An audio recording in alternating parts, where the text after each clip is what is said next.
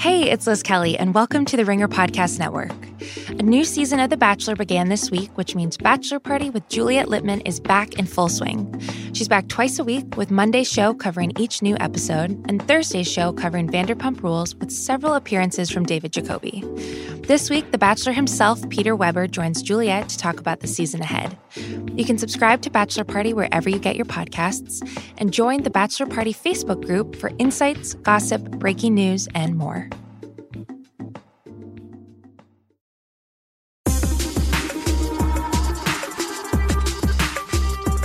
Welcome to Jam Session, the first of 2020. I'm Juliet Littman. I'm Amanda Dobbin. Happy New Year, Amanda. Happy New Decade, Juliet. It's January 7th, though you're listening to this on January 8th. I feel today is the last day that you can say Happy New Year.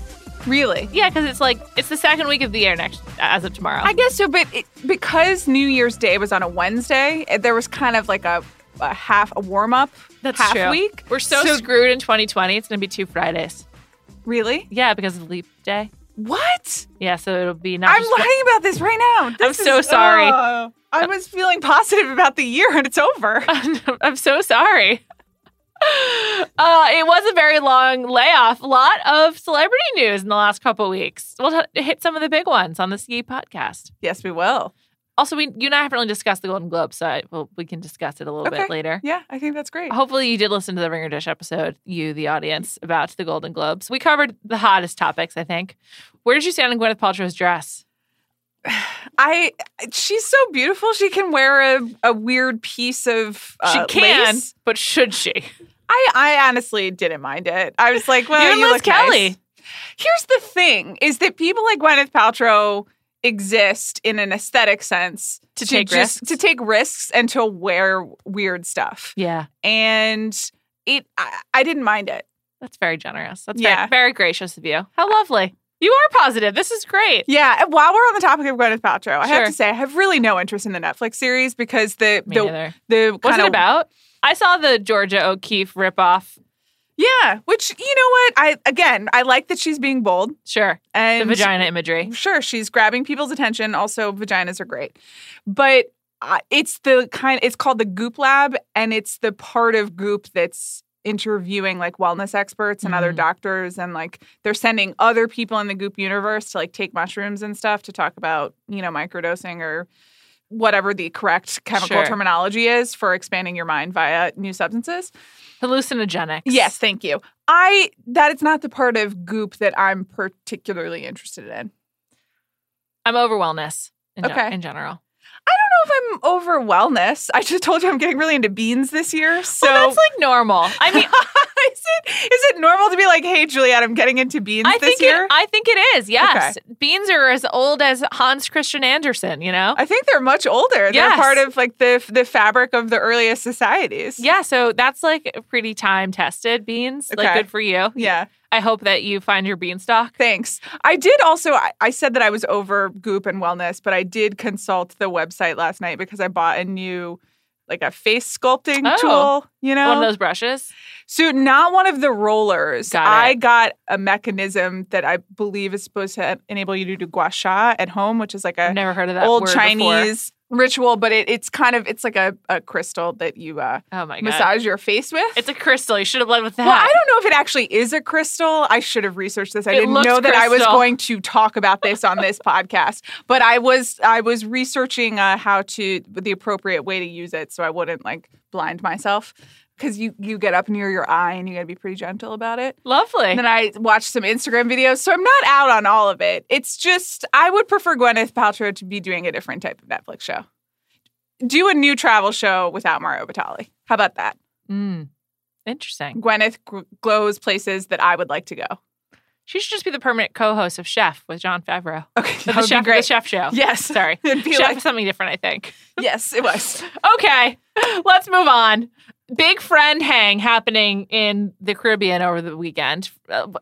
Honestly, it's not as protracted, it's not as showy, but I think it might be more expensive to go to the Caribbean on your yacht around Christmas and New Year's than it is to be in the Mediterranean on your yacht. That's just a hunch I have, unproven. But I just want to say, shit was popping in the Caribbean, centered on St. Bart's. I think that's true, just from a weather perspective. Yeah. The Mediterranean is not as warm this time of year. Oh, I mean Mediterranean in the summer versus St. Bart's right now. I was like, the two seasons. Yeah, if you're going to the Mediterranean right now, I think it is very beautiful. I recently watched The Terror, so everything related to seafaring I now think about. It's like if you get stuck in the ice, which is like, yes, this is a commentary from 2018. Sorry. Okay. But anyway, just thinking about if you get stuck in the Mediterranean in 50-degree cloudy weather, that would be a real bummer. That's why the celebrities, they all had their yachts taken to St. Bart's. And Anguilla is another particularly huge celebrity hotspot right now. Mm-hmm. And Harry Styles, Adele, and James Corden were all seen hanging out together there, particularly a lot of hang time between Harry Styles and Adele. Yes. And a lot of photos of them in the Daily Mail and Page Six. They went out for a celebratory meal for the new year. They left a tip for $2,020. Very nice. That's great. Seems like the kind of thing Harry Styles would do, so I buy it. Yeah. And did you feel there was an implication in these stories that Adele and Harry Styles were dating? I certainly read blog posts to that effect. Another thing in 2020 is that I'm really back into reading blogs. Great. Because I'm doing less social media because I don't need it. So now I'm reading a lot of blogs. So I did read some blog posts that were like, they might be dating, or other people, particularly on social media, are seeing these pictures together and think that they are dating. I would be absolutely stunned if they were dating. I do think some of the interest here is what you pointed out a few podcasts ago, which is just we don't see Adele that much. Yeah. And so when you get an Adele sighting, it's very exciting. And when she's in the orbit of another very famous person with a huge following, it just people start casting aspersions. People get overexcited. I'm going to predict new music from Adele in 2020 okay. and a lot more Adele in 2020. Just her out there. I think I texted this to you. I feel like she's kind of on Rumspringa right now. Yeah. She's just testing things out, back going to parties, going to concerts with people she likes. She's actually living the celebrity life, divorcee Adele. Yeah. And I really support it. I really, really support her. She's about 30 now. And I feel like it's a good time to kind of indulge in the celebrity that your talent affords you, Adele, because I feel like unlike being 25, where it's very easy to be led astray, you just have a lot more sense, particularly her, who is a mother and a divorce.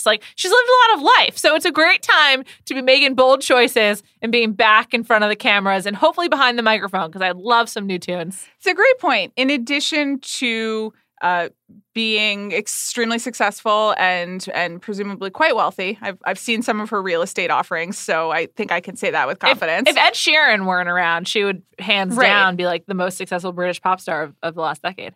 She is also married and divorced and slightly older, and presumably has a slightly firmer sense of herself that as you do get. As one does when they turn 30. You age. Yeah. And they do say that's why you should have kids really early, so then you can just be 38 and be like, I got this. That didn't happen for anybody on this podcast. But congrats to Adele, thriving in 2020. I just want to say she's definitely not dating Harry Styles. I don't have any intel, but I just, as an Adele connoisseur and a pretty big Harry Styles fan, there's just literally, there's no chance. So there was a lot of Zapruder, or is it Zapruder or Zapruder? How do you say it? I say the Zapruder film. Zapruder, analysis of the bandana that is Harry Styles' bandana and that Adele was wearing around her neck in one photograph. She probably is cool bandana. Can I wear it? Yeah. I agree with that. That is also my reading, is that it is possible to exchange material goods among friends, especially when you're on vacation in a convivial environment. I have many of my male friends like clothing that I'm just I like that. May I have it? That's a great move. I don't really have any male friends who have clothing items that I would want, so I haven't done that. But in general, I support the attitude and approach. In this hoodie age where there's just so many hoodies available to all people all the time, I still think men get better ones than women. In what sense? Fit or design? Both. Yeah. I just love a lot of hip male sweatshirts. Okay. From the Champion limited edition ones. And then, of course, I have my Paris sweatshirt from Nike. Counterpoint. For Christmas, I gave my husband a women's J. Crew fleece. Oh, I love those. The very fuzzy one with the giant buttons. That was very snazzy. But I was like, you know what? I think that this would work. What color? It's kind of a tan. Tan sounds boring, but it's a vibrant tan. Yes, How about it's that? Sort of like I'm in the woods. Yeah. And I look good. Tan. And they didn't have a similar offering on the men's side. So I was like, I'm doing this. I have to say it looks great on him. It's a great fit. So I also just want to note James Corden is really becoming like where the axes of power meet. Yes. He also like somehow is the only person who's evaded all criticism for being in Cats by being a part of the criticism, which I think is actually like a dick move. He like was making fun of Cats. And I guess, I don't know, distance yourself from the work if you don't like it, but just kind of weird. I don't want to get too far down the Cats rabbit hole for many reasons, including that it was one of the most traumatic movie-going experiences of 2018 for me. You should have seen it high. And also, I didn't think that I could do that for work. You couldn't. That's correct. Okay. I agree. Thank you for your support. Also, I have more to say about T.S. Eliot later in this podcast, so we'll keep it brief. But there was a debacle over the VFX effects in Cats, and there were 2 versions released, and I believe that the edits were made to James Corden's character. Oh, wow. So he, in many ways, was the center of the problem. Oh, wow. But in that sense, it was the effects. So he was kind of a victim of the movie. So he can escape. So he is the damage. It's not even collateral. I guess so. Yeah. Huh. Okay, so maybe he has a right to say that. I don't know. I just feel like James Corden is like, it feels like he's going for world domination. And he's moving along apace. It's kind of crazy to me because I've been a fan since the Teacher's days. And I really liked A League of Their Own when he was just the host in England. And I don't know. Now he's just like super famous, involved in everything. He does seem fun to hang out with. I would love to hang out with him. Yeah. I think that we should, my 2020 goal is for you to do a carpool karaoke. Oh my God. That would be great. Wow. No, he did. We could do show tunes together, me and James Corden. That would be, I would watch it because I'm your friend. And in any other context with anybody else, I wouldn't watch it. But you, yes. But he just has that friendly, amiable vibe. It's Ellen, but for a younger generation. Yes, totally. That's a good way of putting it. Yeah. Another couple that is real, confirmed to be real, unlike Harry and Adele. Bill Hader and Rachel Bilson. Just a pre-Christmas heat rock of a couple. So let's go through the timeline here. They were spotted in Oklahoma. Yes, where his family's from. Over Christmas at a Starbucks. If you've been a follower of Bill Simmons' work for a while, you knew he's from Oklahoma, as he's like the most famous Thunder fan and kind of like one of the only famous people from Oklahoma. I didn't know that he was a famous Thunder fan, but... Well, it's just there aren't that many. It's not hard to be the famous Thunder fan, but Bill's kind of put him in that position several times over the last few years. Okay, great. Anyway, those photographs were circulating, and I think you and I were on a text chain about it. And then I think TMZ broke it. They were photos that like just a rando had taken in the coffee shop. What do you think TMZ paid for those pics?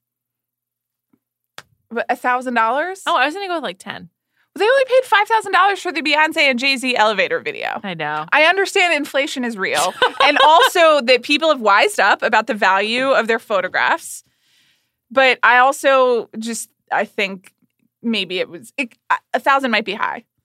Yeah. Which is not to say anything about Bill Hader or Rachel Bilson or their values as people. Also, frankly, they were just trying to have time with their in-laws or their parents in Oklahoma over Christmas. It's pretty invasive. I feel bad for them. It's like they're not on Melrose, they're in Oklahoma getting coffee. But anyway, they responded to this they walked the red carpet at the Golden Globes together.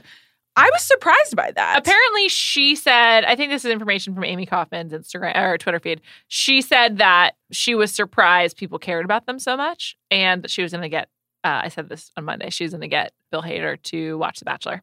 So great. I guess it's interesting. Like, she's obviously really famous, but I think that she doesn't have like a fame complex at all. I don't know. I think she kind of conducts herself like a normal person in a famous person's world. That seems right. It is the natural thing to do. I was surprised because normally... Well, he's nominated, so he was going to get a lot of attention. Right. And normally couples like this do try to avoid that attention, especially in the early phases and especially when they're like very invasive photographs published. And so if you want to avoid or not encourage that attention, you try to hide out. But I think they had the right strategy of just kind of like, yes, here we go. They looked great. Yeah, they did. And now we're just all living in a Bill Hader and Rachel Bilson world. There we go. Who do you think's more famous of the two? Bill Hader. By a lot? Yes, probably. Because Barry's really popular. And I mean SNL. Right, Stefan is really big. And so over a longer period of time, he was in view of a broader audience. Yeah. They met on a film that his ex-wife directed. Mm-hmm. But in 2013, I believe. Yeah. So they've probably just known each other for a long time. I think that sounds right. Congratulations, guys. New year, new love. Fantastic. On the topic of the Golden Globes, the biggest revelation that we should have expected was just how hot Brad Pitt is. And I was astonished. I was just so enthralled. And his beauty was just overwhelming. And he just looked so much better than everyone else. Men, women, everyone. I agree with this. It was incredible. And then he started speaking his acceptance speech for winning for Once Upon a Time in Hollywood. And I was like, liked it better when he was silent. You're right. You told me this right before we started podcasting, and I said, save it for the podcast. I didn't respond that way. What was your response? I basically become speechless around Brad Pitt. I find obviously he's one of the most physically beautiful people on the planet, and that is part of his appeal, and that's why he's a great movie star, because every single frame, you're just like, oh my God, look at that person. You know what's unfair about Brad Pitt, among many things? I just think that he has been able to age in a way that no one else, men or women, are able to. Even if he has hair plugs or whatever, and there's always been rumor that he got some chin work done, which led to his beard phase. There's very little evidence of I think he did this, this, and this, which we comment on all the time. And I'm just he just makes it seem so graceful. It's so unfair. I think it's only unfair because we do pay more attention to women who do that work. But men too. And we do. A lot of male hair commentary from me. That is true. But I did want to acknowledge that double standard that I sometimes participate in. But otherwise, I don't really think it's unfair. I just think we have to accept the gift of Brad Pitt. Brad Pitt is one of a kind. He's exceptional in every single way. And for the next 5 weeks, he's going to be out and about speaking and doing podcasts and being charming. And I have to say, his vibe is so powerful to me, and I want to be near it. And he's so cool. He might be the coolest person alive. I can't. How did he compare to Leonardo DiCaprio? LDC's coolness on Marc Maron's podcast. Thank you so much. I listened to the Marc Maron podcast featuring Brad Pitt and Leonardo DiCaprio. I have to say I'm not a regular Marc Maron listener. Nor am I. But once in a while. I really enjoyed this. Number one thing that was great about it is that Brad Pitt is a huge Marc Maron fan. Oh, cool. And makes that apparent very early. And he's just I'm so psyched to be here, and starts telling Marc Maron about what he liked about his show. And Brad Pitt keeps being when are you going to freak out to Marc Maron? He's participating in the vibe of the podcast and the show, and knows the rules, and is really excited to be there. And that adds a whole other dimension, because, not only is he very game, but you can hear him being excited and kind of nerding out in real time. It gives him a looser quality. He is definitely the vibes guy. But that also kind of loosens up LDC, as we're calling him now and forever. I just want to note, I don't think Leonardo DiCaprio knew that he was LDC. Just my take. I think he probably figured it out. But sure. But I think it took him a minute. In the same way that it took Jennifer Aniston a minute to understand the Titanic joke, because Reese Witherspoon had to explain it to her. It's so good. I can't say that I enjoyed all of the Golden Globes telecast, but those 2 minutes were chef's kiss fantastic. Any big Brad revelations on Maron? So, yes and no. It's more about the experience and actually getting to hang out in a room listening to Brad Pitt tell stories about, and that's the Maron show. It's exactly experience. The Fight Club premiere, or how when a movie's bad, or how he got really into art. And, he's talking about how the last time he saw Marc Maron was at an art exhibition here in Los Angeles. If I had to guess, I think it was not Fringe LA, but the one that was on the Paramount lot. Freeze LA, thank you. Yes, Freeze LA, because it was held on the Paramount lot. And Marc Maron was there because his now ex-girlfriend was an artist and had a booth there. And Brad Pitt gets really interested in Marc Maron's relationship to her art and to that whole art world. He kind of is investigating other people's personal lives. When he's talking about himself, he is very clever about not using specifics. He does refer to his disaster of a personal life, but he doesn't expound on that. Marc Maron asks him to explain what's interesting to him about art. And it's, all in really general terms. Does he reference his children at all? He does not. I think Marc Maron actually even brings them up at some point. And he very graciously, acknowledges but steers the conversation away from it. That's a fascinating one to me, is his relationship with his kids, which he's clearly really protective of. Yes. And understandably. Yeah, definitely. Did Leo get to speak at all? He does, and he's really good. He tells, one of the most fascinating parts is when they're talking about paparazzi and Leo's relationship to them after Titanic. Oh, interesting. And I gotta listen. Yeah, and the relationship to them now. And Leo reveals that he has a little bit more of a break with paparazzi. They'll follow him, especially when he's promoting a movie, but he feels he can go out in the world. And Brad's like, now I'm mad at you. And they talk about strategies and things that don't work for avoiding paparazzi and how they think about their lives. And they're, having them together, they clearly have a relationship. And so Leo becomes a bit looser than he typically is in interviews. Right. Yeah, because they're both usually pretty boring in interviews because they know not to say anything. Yeah. But they both are clearly excited to be talking to Marc Maron and are excited to be talking to each other. That's how you know you've really made it. I mean, like, Bill is very similar, too. Like, when you get to a certain level, people know you and your work and your show. And, like, Howard Stern, obviously. Yeah, right. And I think Andy Cohen is there, too. Yes. And, like, I think Ellen, too, although it's kind of a different forum. Right. It's not as more playful. Well, the Ellen stuff just doesn't get as intimate. Yes. Because it's the nature of the media. But they come in expecting to reveal stuff because they know what they're getting into. Yeah. And, it's really fascinating. Leo and Brad Pitt are also both, like, extremely established stars. And so they're giving you enough without giving you anything really, really personal. Right. And there are great anecdotes. They talk about how they both don't want to be directors. And there's like Leo just yelling, like, leave me alone, which I related to on such a deep level. Like, I want Kaya to cut it out and just like play it in this podcast. It's like my life motto. But, they know what to give and what to protect. And that's a real skill. It is a skill. Yeah. Well, I'm going to listen. You've sold me. I really enjoyed it. This sounds like a pass. They're boring. Well, but if you listen to this and are still like, I don't want to hear Brad Pitt talk, then we should interrogate that. Okay. I want to hear him talk, even though it makes me have difficulty forming words because I'm so just flustered by the experience that is Brad Pitt. I find that when I get to know really attractive people, the reality of it is, like, not that fun. I'm like, and I'm just sort of like, okay, so you're a real human, just like me. Yeah, but I think that is true for most people. But I kind of, like, Brad Pitt, again, is the exception. I'm going to get in so much trouble. I feel like everyone is like, every time you guys talk about Brad Pitt, this podcast gets weird. And then we just brought it to 2020. But you know what? Brad Pitt is giving. Yeah, seriously. There we go. Whatever. Let's move on to another mega celebrity to us.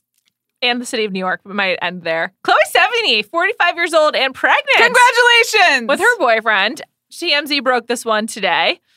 Just an absolute win for everyone because Chloe Sevigny is one of the best celebs we've ever had. And a win for the Knicks. They've got a new fan. And I'm really excited about it. Also, I don't know if you saw the photo set of... I did. Of Greta and Noah. And Noah's one of Noah's sons at the Knicks courtside. Yes. And I felt that Greta Gerwig was kind of on Chloe Sevigny's corner. And I was like, interesting. We've got a new Knicks super fan. Move over Katie Holmes. Move over Chloe Sevigny. Greta Gerwig is here. And I'm just excited to have some Chloe Sevigny news just for some reason to talk about her. You really felt like Greta was threatening? I just thought it was like Noah Baumbach being very interested in it, taking his son, and Greta being a supportive stepmom / elder figure in the kid's life. Oh yeah, I just felt like, you can really only celebrate so many expressive faces at a Knicks game. Mm-hmm. And there's a lot of contenders. That's and true. We've also got Sophie Turner. That's true. But Chloe is forever number one. It's true. I mean, she's the ultimate New York celebrity. But I'm just really excited for her. She looks very happy in these photographs. She does. So that's great. Congratulations. Yes, congratulations to her. It's one of our favorite times of the year. Steven Soderbergh has released his media diary for 2019. It's everything seen and read in 2019. And as per usual, he's watching Below Deck and he can't be stopped. There was 1 week from the end of October to the beginning of November where he basically only watched Below Deck. Yeah. Steven Soderbergh, I would love to discuss this with you. I want to know if you're more of a Captain Sandy or a Captain Lee kind of guy. Just phenomenal. Steven Soderbergh seems like he's got a great life. This is my favorite day of the year. I feel like this is when I know who my real friends are. Because they also care. Yeah. And because like you and I were slacking about it. Chris Ryan is in the mix. My husband woke up and was just like, did you know that there are 5 different Agatha Christie mentions on this list, which is like how you know that love is real. Incredible. I'm getting texts from people. But I mean, I also feel like Steven Soderbergh is my friend, even though I have never met him. But this list is always so both like thorough and curious and engaged and unexpected. And yeah, it's also like both very high, very low, and very middle. Like Yes. he covers all ground when it comes to culture. It's really impressive. We're both huge fans of his work. I loved The Laundromat. He's one of my favorite working directors. Yeah, for sure. absolutely. Ocean's 11's like one of the best movies of all time, and he certainly found the right light for Brad Pitt in that one. And it's just like, it's just really exciting when someone whose work you admire clearly is like a curious mind who wants to take in similar culture to you. And just the way that he presents it in like a kind of very stylized, old school typewriter font with a lot of questions. Like when he puts the books in, Chris mentioned this, and we ask it every year. Is it the day he started a book or the day he finished a book? Did he read the whole thing? I think it's the day he finishes a book. Just based on I don't think that he's giving himself advance credit. I think he's writing it down when he's finished it. I mean, my guy is That out here tracks. reading Sally Rooney and Gia Tolentino and Ronan Farrow. You love to see it. Absolutely. It's like genuinely exciting and like gives you hope for the kinds of people who are out there. It's similar to the Obama list where you're like, this is awesome. This is really varied. Yeah. But this is way more extensive. I was talking about this with Chris, and I'll pose this to you. Do you make a list like this? No, I do not. How do you think your list would turn out? And would you feel comfortable publishing it? It's basically my number one requested content in my life is Sure. Me personally or your one's? content diary. And like, honestly, you could just do YouTube. If you just wrote down every YouTube video that you watched for a year, that would like be a masterpiece. I mean, yeah, it would be like so weird. Like I've literally have spent the last like 20 days, last 15 days, I guess, 2 weeks, almost exclusively consuming Jonathan Groff content. Like almost exclusively. But it's number one, like, God bless you. Like And I've been listening to the outtakes from the Frozen 2 soundtrack. you know what? Great. That's what YouTube is for. I And watched it's- every clip from his Frozen 2 press tour. I think Jonathan Groff is very talented and charming. I started and watching Mindhunter. there you go. So did Steven Soderbergh. But here's the thing: is that number one, that's just hilarious. But also, I saw Little Shop of Horrors with Jonathan Groff, and it was amazing. if you kept a full list, you really could see the patterns. It would be a diary of a life lived, as well That's as so beautiful. Don't you think? Yeah, no, definitely. Yeah, I mean, do it. okay, I'll try. I Okay. actually once tried to do this with YouTube, but like I watch so many per day. Also, I like can't function without background noise. So I wake up and I turn on music, or like I wake up and I turn on TV. Like there's just like something. So I have so much happening all the time, but Okay. it's just like a lot of ambient noise for me.